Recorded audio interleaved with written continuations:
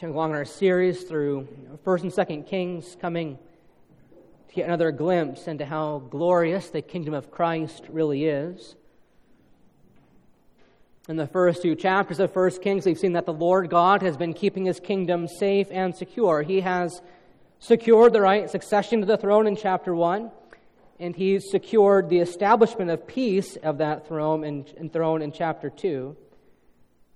But King David is now dead, and Solomon recognizes that he can't rule well all on his own, but that he needs the help from the Lord if he's to reign well in Israel. And so, in humility, he asks the question that we would ask also this evening: who, O Lord, is able to govern this great people of yours? 1 Kings chapter 3, this is God's holy word. Solomon made a marriage alliance with Pharaoh, king of Egypt. He took Pharaoh's daughter and brought her into the city of David until he had finished building his own house and the house of the Lord and the wall around Jerusalem. The people were sacrificing at the high places, however, because no house had yet been built for the name of the Lord. Solomon loved the Lord, walking in the statutes of David his father. Only he sacrificed and made offerings at the high places. And the king went to Gibeon to sacrifice there, for that was the great high place. Solomon used to offer 1,000 burnt offerings on that altar. At Gibeon, the Lord appeared to Solomon in a dream by night. And God said, "Ask what I shall give you." And Solomon said, "You have shown great and steadfast love to your servant David my father, because he walked before you in faithfulness and righteousness and in uprightness of heart toward you. And you have kept for him this great and steadfast love, and have given him a son to sit on his throne this day. And now, O Lord my God, you have made your servant king in place of David my father. Although I am but a little child, I do not know how to go out or come in. And your servant is in the midst of your people whom you have chosen, a great people, too many to be numbered or counted for multitude. Give your servant, therefore, an understanding mind to govern your people, that I may discern between good and evil. For who is able to govern this, your great people?" It pleased the Lord that Solomon had asked this. And so God said to him, "Because you have asked this, have not asked for yourself long life or riches or the life of your enemies, but have asked for yourself understanding to discern what is right, behold, I now do according to your word.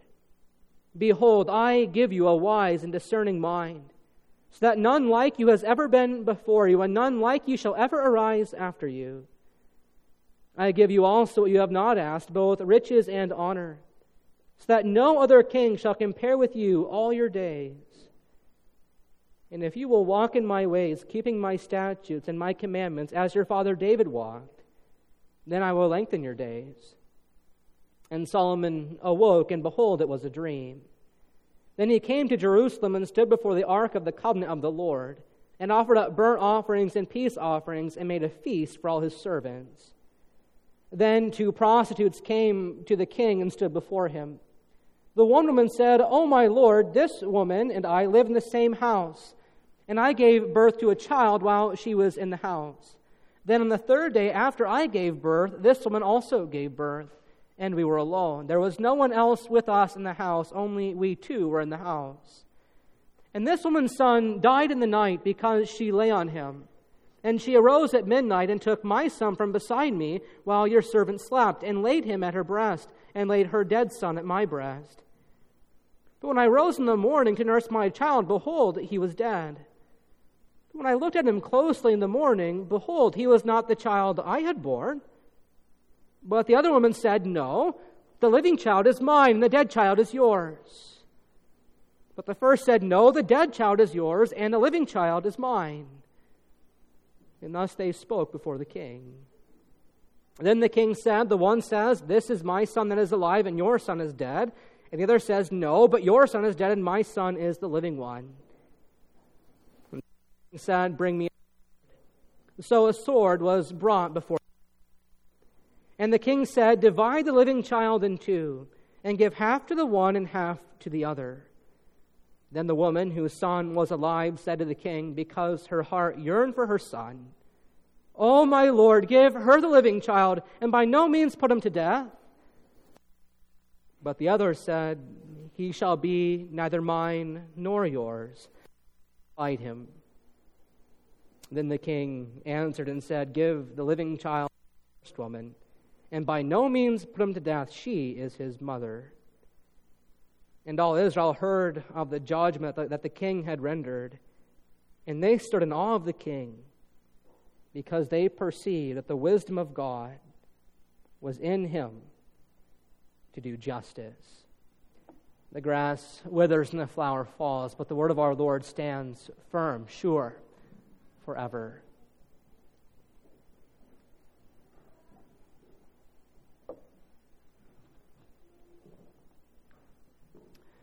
Dear congregation of the Lord Jesus Christ, that we live in a world of folly and foolishness is nothing new to us.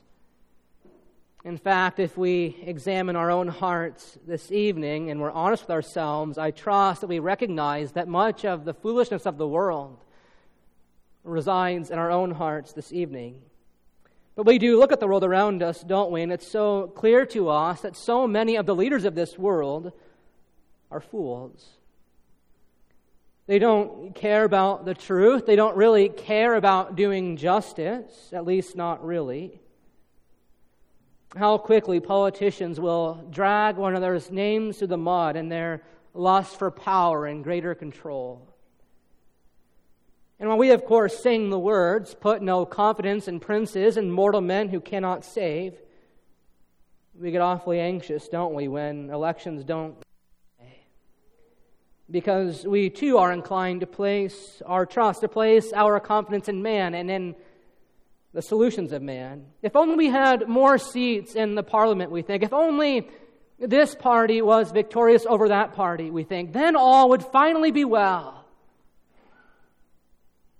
Sadly, many, even in the Church of Christ, allow their own identities to become so swept up in the political stances that they take, they fail to remember their new identity in the Lord Jesus Christ, who has rescued us from the foolishness of this evil age and that foolish way of thinking.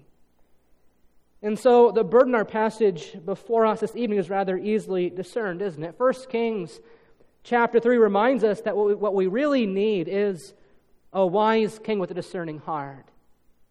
We need a wise king with a discerning heart to rule over us in wisdom so that we might be delivered again and again from the folly and foolishness of the world in which we live. We need a wise king who loves God and whose love for God and love for the people of God compels him to walk before God in true righteousness and uprightness of heart. That's the kind of king that Adam and Eve needed in the garden. That's the kind of king that the people of Israel needed so long ago. And that's the kind of king that we stand in desperate need of today. No doubt the more we follow the events around the world, the more tempted we are to give in to despair, to say, what's this world coming to? We might talk about how things are going in the kingdom, and we give either pessimistic answers. Well, things aren't well in the kingdom. Look at all that's going on around us. But our passage this evening speaks a pointed message of hope to the people of God as a collective whole. 1 Kings 3 speaks a message of gospel good news to us as a chosen race, as a holy priesthood, a holy nation in this world. Solomon, you see, recognized that the people of God, be they Old Testament Israel or New Testament church, that the people of God stand in constant need of an ever-present, wise king with a discerning heart. And so it is the great privilege of mine to proclaim to you this evening that God has raised up such a king, and that the reign of that king, our king, is gloriously pictured here for us in this chapter as the Lord gives to King Solomon a wise and discerning heart. As we work with this passage, let's notice three things together this evening. First of all, wisdom from God requested. Secondly, wisdom from God rewarded. And finally, wisdom from God revealed. In verse 1, we read that Solomon made a marriage alliance with Pharaoh, king of Egypt. He took Pharaoh's daughter and brought her into the city of David, until he had finished building his own house and the house of the Lord and the wall around Jerusalem. There's a great deal of debate over whether or not this diplomatic alliance with Egypt was right or wrong. Some, as you can imagine, link this marriage to the daughter of Pharaoh as contributing to Solomon's future downfall. They suggest that this is a brief preview, as it were, of what's coming. A brief reminder that Solomon's not the king, the true king that Israel ultimately stands in need of. And while that's certainly one way to look at it, I tend to think more along the lines of S.G. de Graaf, who notes that a marriage with an Egyptian woman was not forbidden by the law of the Lord. Of course, the people of Israel were forbidden from marrying the Canaanites. They were to be that temptation to Israel all the time, but God had not forbidden marriage with a woman from Egypt, provided that such a wife did not bring her idolatry into Israel, and apparently this particular Egyptian woman made no attempt to do so. According to 1 Kings 11, it is Solomon's subsequent marriages to the Canaanite women that lead to subsequent downfall, but it doesn't seem that seems to be the case here. Whichever interpretation one might take, the important thing is that we not get ahead of ourselves. The Spirit of Christ is going to take us to Solomon's eventual downfall, but we're not there yet. And we read in the following verse on the whole casts quite a positive light on young King Solomon at this point in his reign. And so S.G. de Graaf goes on to write, it certainly is significant that the king of Egypt lets his daughter marry the king of the once despised and oppressed nation of slaves. Israel has clearly assumed a place of honor among the nations. And this acknowledgement, says S.G. de Graaf, ought to be read as a prophecy that one day all the nations would honor the great king to come forth out of Israel. In his name, the nations will worship God. And so even if there is perhaps a dark hint of what's going to come in Solomon's marriage with verse 1, the clear declaration in verse 3 eclipses that. In verse 3 we find that Solomon loved the Lord. Solomon loved the Lord, walking in the statutes of David his father. This is virtually the highest praise any person could ever receive. King Solomon loved the Lord. He loved the law of the Lord. And the author reminds us that God's people are still in need of the temple. There's no centralized place of worship, and so they're making offerings in the high places.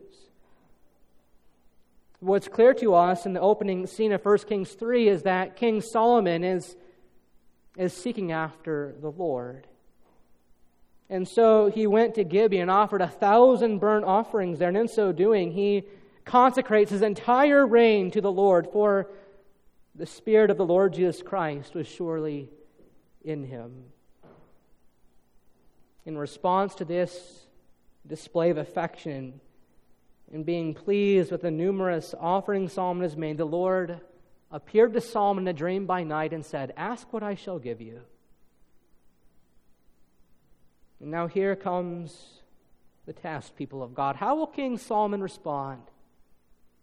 How might we respond? Would our need for wisdom, would our need for a wise king be at the top of our lists? The Lord Jesus once challenged his disciples, saying that the eye is the lamp of the body.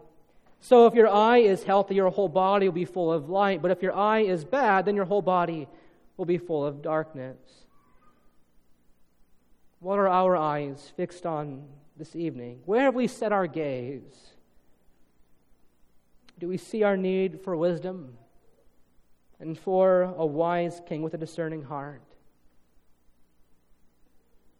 Here in 1 Kings chapter 3, the Spirit of Christ causes Solomon to fix his gaze on wisdom. To fix his gaze on wisdom because wisdom, according to the Scriptures, is far better than jewels. And whatever else you might desire cannot be compared to her. And so King Solomon responds to the Lord's question, "Ask what I shall give you." And he begins by rooting his request in the faithfulness of God. As he responds to the Lord, he rehearses God's grace back to God, saying, You have shown great steadfast love to your servant David my father, because he who walked before you in faithfulness and righteousness and uprightness of heart towards you.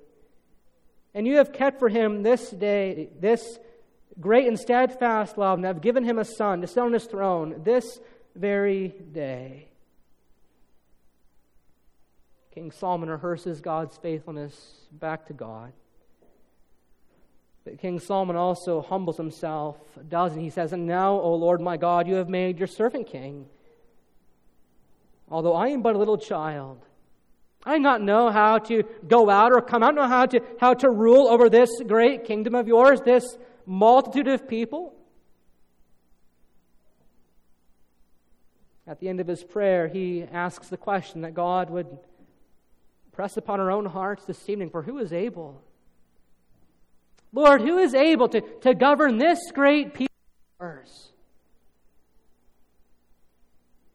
It's in this context, people of God, that Solomon makes his request. He prays in verse 9, "Give your servant, therefore, an understanding mind," or better put, an understanding heart or a hearing heart, to govern your people, so that I may discern between good and evil. In short, Solomon prays for wisdom. He prays for the ability to rightly discern between right and wrong, between good and evil, and to apply the truth of God to every aspect, to every affair in the kingdom. You see, boys and girls, in the Bible, wisdom is a specialized technical term. It doesn't just refer to the powers of intellect. That is, God's wisdom isn't just about being super smart. We have plenty of secular universities with smart, intelligent people who are fools. But rather, boys and girls, in the Bible, wisdom is a term that describes the art of living well. As one pastor defined it, wisdom is the skill to take the ideal of God's law and actually form it into a flesh and blood life in this world. And this is what Solomon needs. This is what the people of Israel need in their kings, that they might learn how to live likewise, how to apply God's wisdom to life, how to apply the law of God to every aspect of life. This is what we need as well. God's people don't need a king with lots of gold or silver. They don't need a famous king who's held in a high estimation by the world. But God's people then and God's people today need a wise king whose righteous wisdom to distinguish between good and evil is able to reverse the folly of our first parents in the garden. And so, as a type of the Christ to come, King Solomon teaches us to pray the words we sing, "Have thine own way, Lord, have thine own way. Thou art the potter, and I am the clay. Make me and mold me after thy will, while I am waiting, yielded and still." For God surely hears the prayers of the righteous, and Solomon must have known that blessed reality of James 1:5, where God's word says, "If any of you lacks wisdom, let him ask of God, who gives generously to all without reproach, and it will be given him." In verse 10, we see that God has heard Solomon's request. And so we read that it pleased the Lord. It pleased the Lord that Solomon had asked this. And God said, "And because you have asked this, and not asked for yourself long life or riches or the life of your enemies, behold, I now do according to your word. Behold, I give you a wise and discerning heart, so that none like you has been before you, and none like you shall arise after you." And more than that, God is going to give to Solomon even the things he didn't ask for. He is going to give to Solomon great riches and honors that no other king in all the earth will compare to him. And if he will continue to walk faithfully in the way of the Lord, keeping his statutes, keeping his commandments, then God will lengthen his days. You see, people of God, the Lord answers Solomon's prayer because he hears in King Solomon the Spirit of Christ. The Spirit of Christ working in Solomon is why we read in verse 3 that Solomon loved the Lord. The Spirit of Christ working in Solomon is what caused him to offer 1,000 burnt offerings to God. The Spirit of Christ working in Solomon is what causes him to recall to mind all of God's faithfulness throughout the ages, His faithfulness to David, His faithfulness even to Abraham, going all the way back to that promise that from Abraham would come a people too great to be numbered. And it's the Spirit of Christ working in the heart of King Solomon that caused him to pray for wisdom, so that he might rule over God's holy nation with justice and equity. Even as the Lord Jesus was heavily burdened by His love for the people of God and His high priestly prayer, even as that love compelled Him to go to the cross, so too here we see Christ's love for Israel, who so long ago needed a wise king with a discerning heart. And because the Lord sees Solomon in light of the Spirit of Christ, the greater anointed one, the greater prophet, priest, king, the Lord is going to give to Solomon so much wisdom that no one else in the world will come close to comparing to him.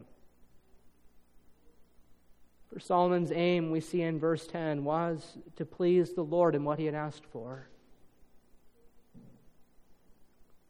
And just as the Father has rewarded Christ for walking in wisdom, so too here on a smaller scale, the Lord rewards King Solomon for praying for wisdom.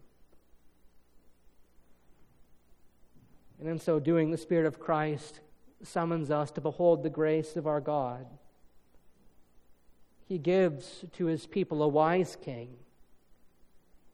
He gives to His people a wise king with a discerning heart.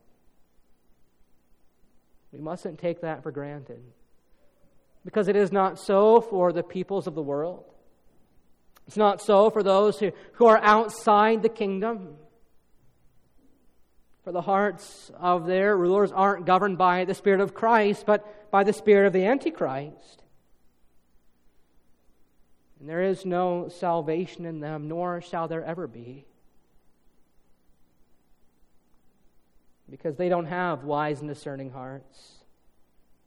Because they call foolishness wisdom and wisdom foolishness.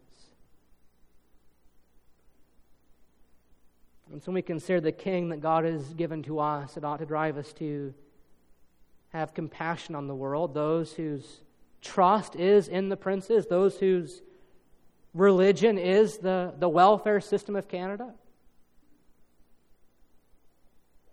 And see why they put so much hope in it. It is their religion. Their confidence is in their princes. Princes who call foolishness wisdom and wisdom foolishness, who despise God and the Word of God. And even though we find ourselves living in a world like this one, we feel that tension as the hostility of the world increases and increases against the Church of Christ, and as foolishness seems to pervade our culture in increasing measure. The Apostle Paul assures us that in the end, wisdom conquers folly. The wisdom of God will surely conquer the foolishness of the world. He writes that in 1 Corinthians 2, and he says, yes, the word of the cross is folly to those who are perishing, but to those who are being saved, it is the power of God. For it is written, I will destroy the wisdom of the wise, says God, and the discernment of the discerning I will thwart. Has not God made foolish the wisdom of the world? For God chose what is foolish in the world to shame the wise, chose what is weak in the world to shame those who think they're so strong, chosen what is nothing in the world to bring to nothing the things that are. And because of him, says the Apostle Paul, you are in Christ Jesus, who became for us wisdom from God, who became for us our wisdom, righteousness, sanctification, and redemption. And even though it might not always seem like it when so many of our own rulers are under the sway of the spirit of this age, God's gift to Israel here in 1 Kings 3 is God's provision for the church today. That while the rulers of the nations plot in vain, Christ is indeed king. And God has given him both riches and honors that none like him has ever been before him, and none like him shall ever arise after him. The nations of the world can't hinder him. The leaders in our own nation, no matter how foolish the decisions they might make, they can't hinder him either. Indeed, the church of Christ is protected by a wise king who said, not even the gates of hell can prevail against them, because wisdom conquers folly. Because God has given to us a far greater Solomon with a wise and discerning heart. And so we read in verse 15 that Solomon awoke, and behold, it was a dream. Then he came to Jerusalem and stood before the ark of the covenant of the Lord and offered up burnt offerings and peace offerings and made a feast for all his servants. The Lord's gracious answer to Solomon's prayer prompts him to rise and head for Jerusalem to make sacrifices and to hold a feast of praise and thanksgiving. To make a feast for all his servants. The wise king and his faithful servants feasting together in sweet communion for what the Lord had done. And such joyous feasting congregation is exactly what you get when a wise king is seated on the throne. Such feasting is ours every time we come together to sit under the preaching of the gospel, to feast on the word of the king. Every time we come to his table, as we did this morning, that feasting is ours. The Lord gives Solomon a wise and discerning heart, prompting him to exercise that wisdom before the people of God. And so the Lord would invite us this evening to do as Israel did so long ago, to stand in awe of our wise king, to consider wisdom from God revealed from heaven, both in King Solomon, also in the greater king to come. In the latter portion of the chapter, the author of Kings gives us a snapshot of Solomon's wisdom on display, proving that God had indeed answered his request.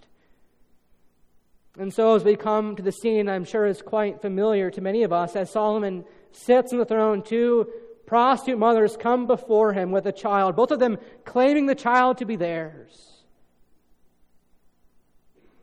Apparently one of the mothers must have rolled over on her child as she slept in the night, but realizing that her baby had died, she gets up in the middle of the night and changes her dead baby for the other mother's living baby, only for the other mother to wake up with a dead child at her breast.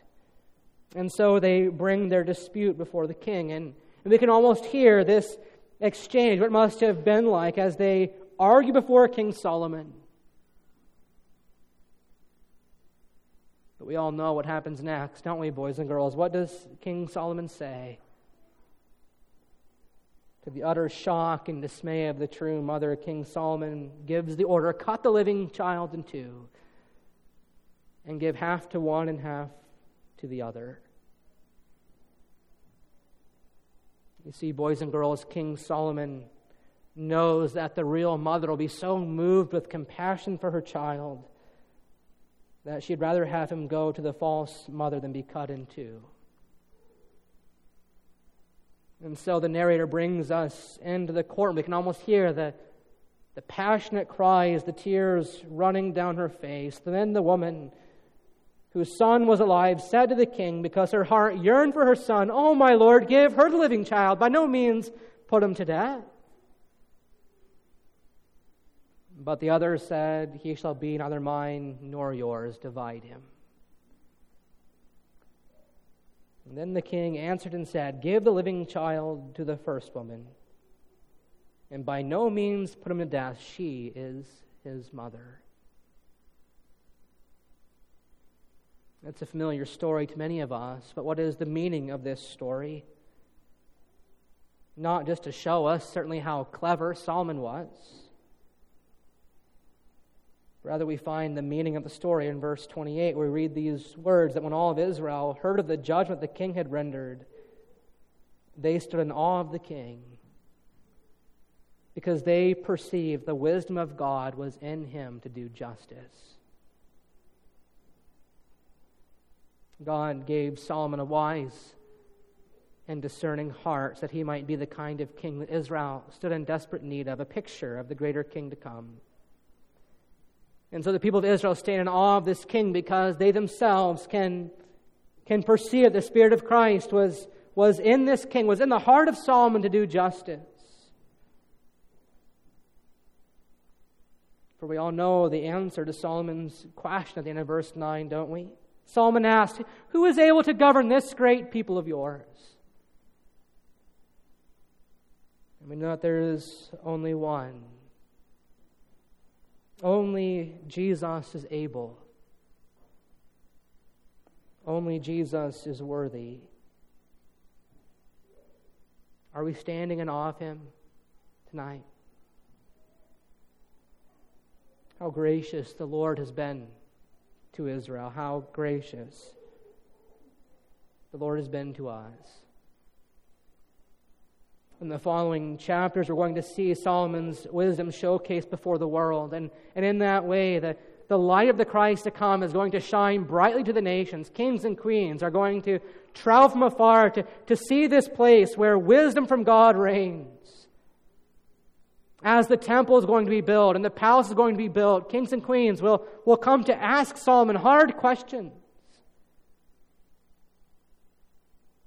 And in him, the light of the gospel is going to shine brightly.